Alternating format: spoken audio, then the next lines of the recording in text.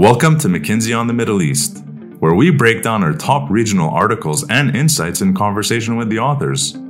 Join us for conversations on some of the most pressing issues and how we are enabling sustainable and inclusive growth. Today, we're taking a deeper look into the gaps in education caused by the COVID pandemic. According to a McKinsey report, how COVID-19 caused a global learning crisis, students around the world lost about 8 months of schooling. We're going to look into what caused this, who was affected the most, and what can be done going forward. Joining us today is Stephen Hall, one of the authors of the report. Thanks for joining us, Stephen. Thank you for having me. So we're talking a bit earlier, and you told me that a lot of members of your family, including your brother and your cousins, are actually educators. Is this what inspired you to co-author this report? I don't think it's what inspired me to work in education. It's more the other way around, that they tend to find it quite funny that they're the ones who actually do the job, and I'm the one who's writing things. But this report, for once, my brother read it and said he actually thought we said some interesting things, which I felt was a very high bar of praise to get the sign-off of your little brother. So, sounds like it. We're off to a good start. Okay, let's take a step back. So you had me thinking about my time as a student and being in school. Can you share where it was stood before the pandemic? The report mentioned that there were a few archetypes of education systems around the globe. And specifically, where does the MENA region, Middle East, and North Africa fit into that? So globally, pre-pandemic, education was a system with a lot of problems. So there were far too many children in far too many countries who were leaving school without the literacy and numeracy skills that they needed, who weren't going on to get the opportunities that they deserved. Very, very big gaps between countries, and also very, very big gaps within countries. Mm-hmm. So, the difference between the richest students and the poorest students, even in relatively high-performing education systems, is very, very wide. And that's been a very stubborn gap to try to close.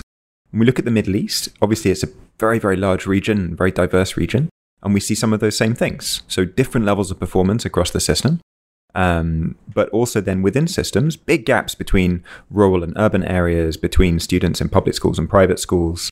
And so many of the same challenges that we see on a global level are to some extent replicated across the countries in our region. That's very interesting. So we know that during the pandemic, this even began to change more. And as school systems were confronted by the pandemic, we saw a number of different approaches from countries around the world. And there was a considerable variety between and even within countries, as you just mentioned, but certain patterns did emerge, right? So can you share some of the global patterns that were identified? So I think between of course, the biggest driver of difference is the different trajectories of the virus. So when different countries had waves of particular variants and therefore needed to respond in particular ways. So first and foremost, this is driven by the health crisis. At the same time, different systems responded in different ways in terms of when did they shut down schools, for how long did they shut down schools, what did they put in place in terms of blended or hybrid solutions versus just having schools be shut down altogether. And so some of the variety that you see is driven by those two things. So how long were schools closed for? And then how much of a remote option was offered to kids during the period that schools were closed? And so you see some countries, in particular in South Asia and Latin America, where schools were closed for a very significant component of 2020, 2021. And also, it took longer to sort out some of the remote learning solutions. Other systems which shut down immediately, but then were able to pretty quickly get remote learning solutions there and have been back disrupted but in person since then. And so that starts to generate some of the differences that you see in our numbers between systems where, according to our estimate, you would see students being maybe 4 or 5 months behind where they were pre-pandemic, or would have been expected to be pre-pandemic. Systems that are more like 10 months with a whole academic year of learning. Wow. And then here in the region, we're at about, across the whole Middle East and North Africa, about 6 months behind where we'd have expected to be, relative to a global average of about 8. Okay, so would you say we're in the middle or we're towards the tail end of it? I'd say it's a fairly, again, significant variation within the region, but probably, roughly in the middle relative to the global picture. Okay, very interesting. So now it seems that the regions that are fully or partially closed the most, from what you just told me, basically the ones that did the most remote and hybrid learning, they seem to be the farthest behind. So speaking frankly, does this mean that remote and hybrid learning just doesn't work? Or is it, as I suspect, a bit more complicated than that? I think it's more complicated than that. So pre-pandemic, we already knew that technology in education is great for some things and is not yet as good as in person for other things. Mm-hmm. And any teacher knows that. Any parent knows that. I think during the pandemic, we had a huge shift in one direction, but it was also a shift that we didn't really prepare for, right? We did it overnight or in the space of a week. Right. So it wasn't a great test of how well this solution can work, in particular in places that weren't already well prepared. Right? If I think about for us at home, we feel very fortunate that my daughter, had her room, had her desk, had a device to learn on, had internet connection. So her school was able to get up and running. It was still clunky. It was still, a bit painful. There were tears from her and from us. Yeah. But we got there reasonably smoothly. But that was not, of course, not the case for every child in every country, in every school. So first of all, I think it's not to say that what we put in place is not as good as being in the classroom is not to say that technology can never be important in education and can never play an important role. And secondly, I think places got better over time, right? So again, any parent probably now, when you think about how things have been during the most recent periods, schools are a lot smoother. They're a lot more up to speed on using the different tools, interacting with kids. Kids are much more savvy about how they're using devices, etc. And so, a lot of that negative impact, again, in our model, we assume sort of improving efficiency of remote learning. So a lot of that comes in the early days when everybody was scrambling and it was really more of a crisis. Right, that makes a lot of sense, actually. And I also read that in the report that in some cases, remote schooling was actually really good. It worked really well. I think especially in Australia, there's a case study that showed that. So what are the differentiators in that study versus other remote learning non-success stories and maybe some other success stories outside of Australia? So I think there's a number of things that make for success, right? So some of it is around the context for kids. So devices, connectivity, do they have a quiet, safe space at home to work?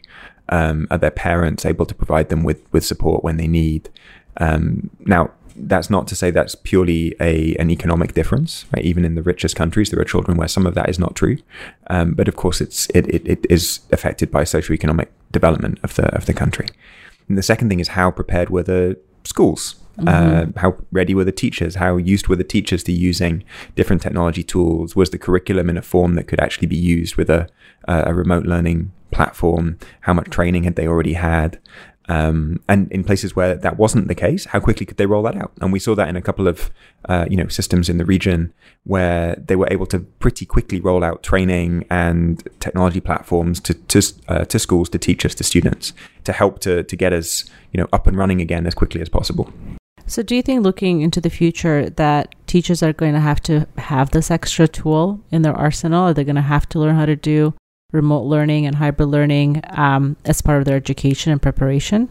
I think there's a real risk as we think about education, whether as parents or as teachers or as administrators in government, that we all breathe a big sigh of relief and say, oh, halas, we're back to normal. We're back in, that's all behind us now. And of course, there are many important things about being back in school, about, what the opportunities that gives children for learning, but also for broader social and emotional growth.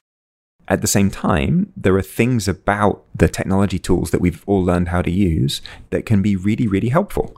So, it would be a shame to lose the potential for how those tools can complement what we're doing, whether that's for children who are in remote areas, rural areas, children who are studying things that their local school doesn't offer, teachers who want to be providing additional support, complementing what they do in the classroom with work outside the classroom. So many different ways that we can think about technology as a complement to what we would do in a traditional brick and mortar school, as opposed to, treating this as, almost a divergence between it's either one or the other.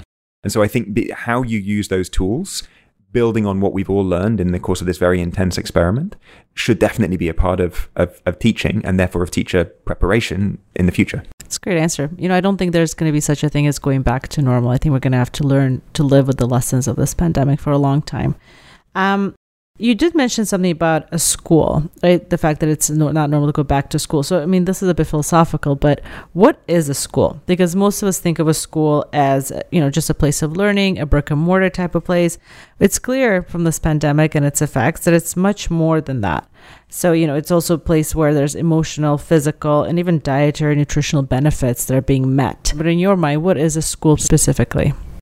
So I think that's a very nice way of framing it, right? That a school is, of course, it's a community which may be centered around a building, but it's not just that. But nor is it only a learning environment. And so what we've seen through the pandemic is probably that we've got better and better at supporting the learning and academic outcomes of children using alternatives to in-person schooling. But that a lot of the other things that are valuable about schooling for children at different ages are much more difficult to do in that remote setting. And you see that in some of the sort of emerging evidence around sort of mental health and emotional well-being of children. We talk about that a little bit in the report. Is, academics are important, but it's not the only thing that we should be focusing on. So I think, again, it's this idea of a school as being a community which can also interact virtually. Of course, it can interact virtually, and it's actually in some ways great now that you can be in touch much more smoothly with your child's school than having to wait for a parents' evening. That's a very obvious shift, which I think now is we'll never go back to.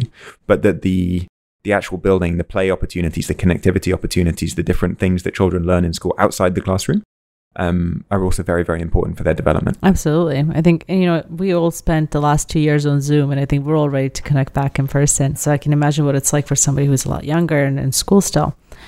Just to shift a bit here. So one of the things that you mentioned in the report that really struck me was that we stand to lose $1.6 billion in future GDP from lost educational time. So can you explain what that really means? Does this mean that, people are going to be reading too slowly and missing an email, or they're not going to be able to read a book or a data set and then therefore not get the inspiration for a brilliant idea? Can you break that down for me a bit more? The link between the outcomes of an education system and then economic growth and development in that country or region is pretty clearly established over, periods of decades. Which is why we played this forward a long time in the report. The channels for how that works, there's of course lots of those things. So, better education outcomes mean more children stay in school for longer, get better qualifications, go on to, post-school education, and then, go on to get better, higher paying jobs, more productive jobs, which has an impact on GDP. At the same time, countries that have higher, more highly educated workforces attract more investment, and so that also drives growth. Having more educated people can also be an important source of innovation.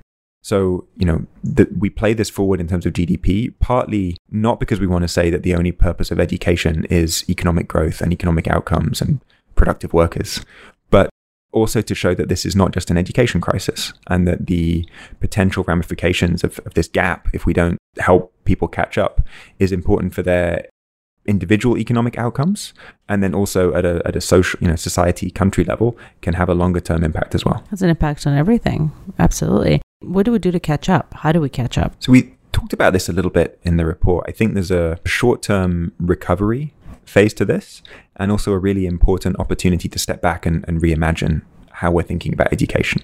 I think in the recovery phase, there are a number of groups of children who are actually quite likely not to come back to school. So, older kids who are getting towards the end of high school may have dropped out. In some parts of the world, children, especially given the economic crisis, children have ended up having to go to work. So, and we know from previous, natural disasters or public health crises that there is an impact on the number of kids who actually come back to school. Even in some countries, because schools have been closed, teachers have gone on to get other jobs. And so there's a really important piece, which is just making sure that we get children and teachers back into schools and feeling properly supported. Second thing is to understand where we actually stand. In many countries, if I look around the region here, national assessments didn't happen in the last couple of years. So we don't necessarily have data on where children are right now. And we also know that the effect, yes, you can take an overall system level effect. You mentioned this example from Australia, which showed that overall as a system, we were roughly where we'd expect to be. But poorer kids in those schools were 2 months behind the richer kids. So in other words, the pandemic had kind of had sort of exacerbated some pre-existing gaps. It's really important that we understand where we are, where different schools are, different children are, different parts of the country are up to. And then the third thing is what can we do to help them catch up? And there are countries which have, proposed to do this with additional coaching and tutoring for the kids who need it most. That's difficult because you have to find coaches and tutors, which requires money, requires people, requires time, but can be a very effective method to help children catch up if you can target it effectively. there's definitely something we can do with technology. So we've got these technology platforms, we've got curriculum materials, we've got assessments. So there are ways that we can provide additional support if we can use technology to identify the children who need that, and also then to provide that. That may be part of what we need to do. And then there are other systems where the resources aren't there. If you're a teacher in a school with 40, 50, 60 kids in your classroom, your ability to do anything more than you were doing already, certainly to try to differentiate and identify the kids who need the most help, is probably quite limited. And so some of this is for recommitting to the things that we know work in terms of structured pedagogy, trying to make sure children are in classes at the right level, that we're providing teachers with the materials and the support that they need to do a good job in the classroom. And then where there is additional resource available, whether from government or outside support, how do we target that to the people who need that the most, who are most at risk of dropping out or most at risk of falling behind? But it is a challenge where there are not spare resources in the system to throw at this. Right, of course. And I'm sure there's a lot of parents listening, and I know you're a parent as well. What do you say to parents? How can they help their kids, bridge that gap? How can they help make sure that their kids actually don't fall through the cracks here? So, and I was talking about this earlier, that this is now, my daughter is 8, and so this pandemic has now been a quarter of her life. Wow, that's a huge number. And so, when you think back to her early efforts to get her head around an iPad and what did that actually mean, and Zoom play dates and all the other stuff that we've kind of become more accustomed to, it has had a significant impact on her, and it's also had an impact on parents who've been asked to step up and do a lot of things that, whilst also undergoing a lot of stress in their own professional lives or personal lives. The purpose of this report is not to try to scare anybody about saying this is a disaster, any individual child is at risk, but also to highlight a little bit the systemic nature of this and the kind of response that needs to be there, not just from the education system, but more broadly from government and from societies. And of course, parents will have a role to play in that, in supporting schools and supporting their children at different stages of education. But definitely the intention is not to scare anybody. Not to scare, yeah. Well, I think it's important to bring light to something like this. And you did mention something about just now governments and organizations around the world working on this as well. Is that something that's happening? Is there a coordinated effort, or is this all on the teachers and the parents' shoulders? No, this is something where, as we look around the region, each government is thinking about, how do we get back to normal? How do we accelerate? How do we recommit to what, improving our education system? And there's also a lot of, multinational and international bodies that are doing work on this. So World Bank, UNESCO, UNICEF have done a lot of work on how to rebuild sort of foundational literacy and numeracy. There's lots of different actors trying to help some of the technology platforms and offerings to help teachers, to help students get back in. And I think the underlying message of that is that there's a lot of resources out there, but people need maybe help in accessing those, understanding what's there, understanding what's suitable for their context, because every child is different, every classroom, every school, every teacher. And so, there are resources out there, there are people working on this, but it needs to be a collective effort that not just at a school level, at a country level, but globally, we try to commit to closing this gap and having a better and stronger education system than we had before. I really hope that that's what happens here, and I'm really excited to hear that there's so many people around the world working on this. It's a cliche saying that it takes a village to raise a child. I think it's going to take the whole world to fix the education system. So, Stephen, you talk quite a bit about recovery. The report also mentions reimagine. What does that mean? Can you tell me a bit more about that? So I think we've talked about some of that stuff today already in, what does a school mean? How do we keep using these technological tools? How do we rethink a little bit now that we have a broader understanding of the importance of schools for children's mental and emotional well-being, how can we strengthen that even further? Now that we have the ability to understand differences between different groups of students, is there a way we can target support even better than we were able to before? So I think this is a very hard thing to do as we come out of a crisis, get back into what feels like normal, try to put in place systems to help get kids back into school, help them catch up, help them accelerate, but still make the space and the time to step back and reimagine what have we learned about ourselves as an education system? What then do we actually want to do? What kind of experience do we want students to have? How do we want to engage with parents? And actually have some answers to some of those questions about where are we eventually going with this, rather than missing the opportunity in the rush for us to get back in. And of course, the short-term recovery is very, very important, as we talk about in the report. But I think it's an important period to enable people to have that conversation at a system level. There's almost a bit of excitement, I would imagine, of a tabula rasa where we get to build the kind of education system that would benefit all or most and have more impact than ever before. I'm not sure I'd think about it as a tabula rasa because as we talked about, one of the things that we've learned is just how important some different elements of our existing school system are for children.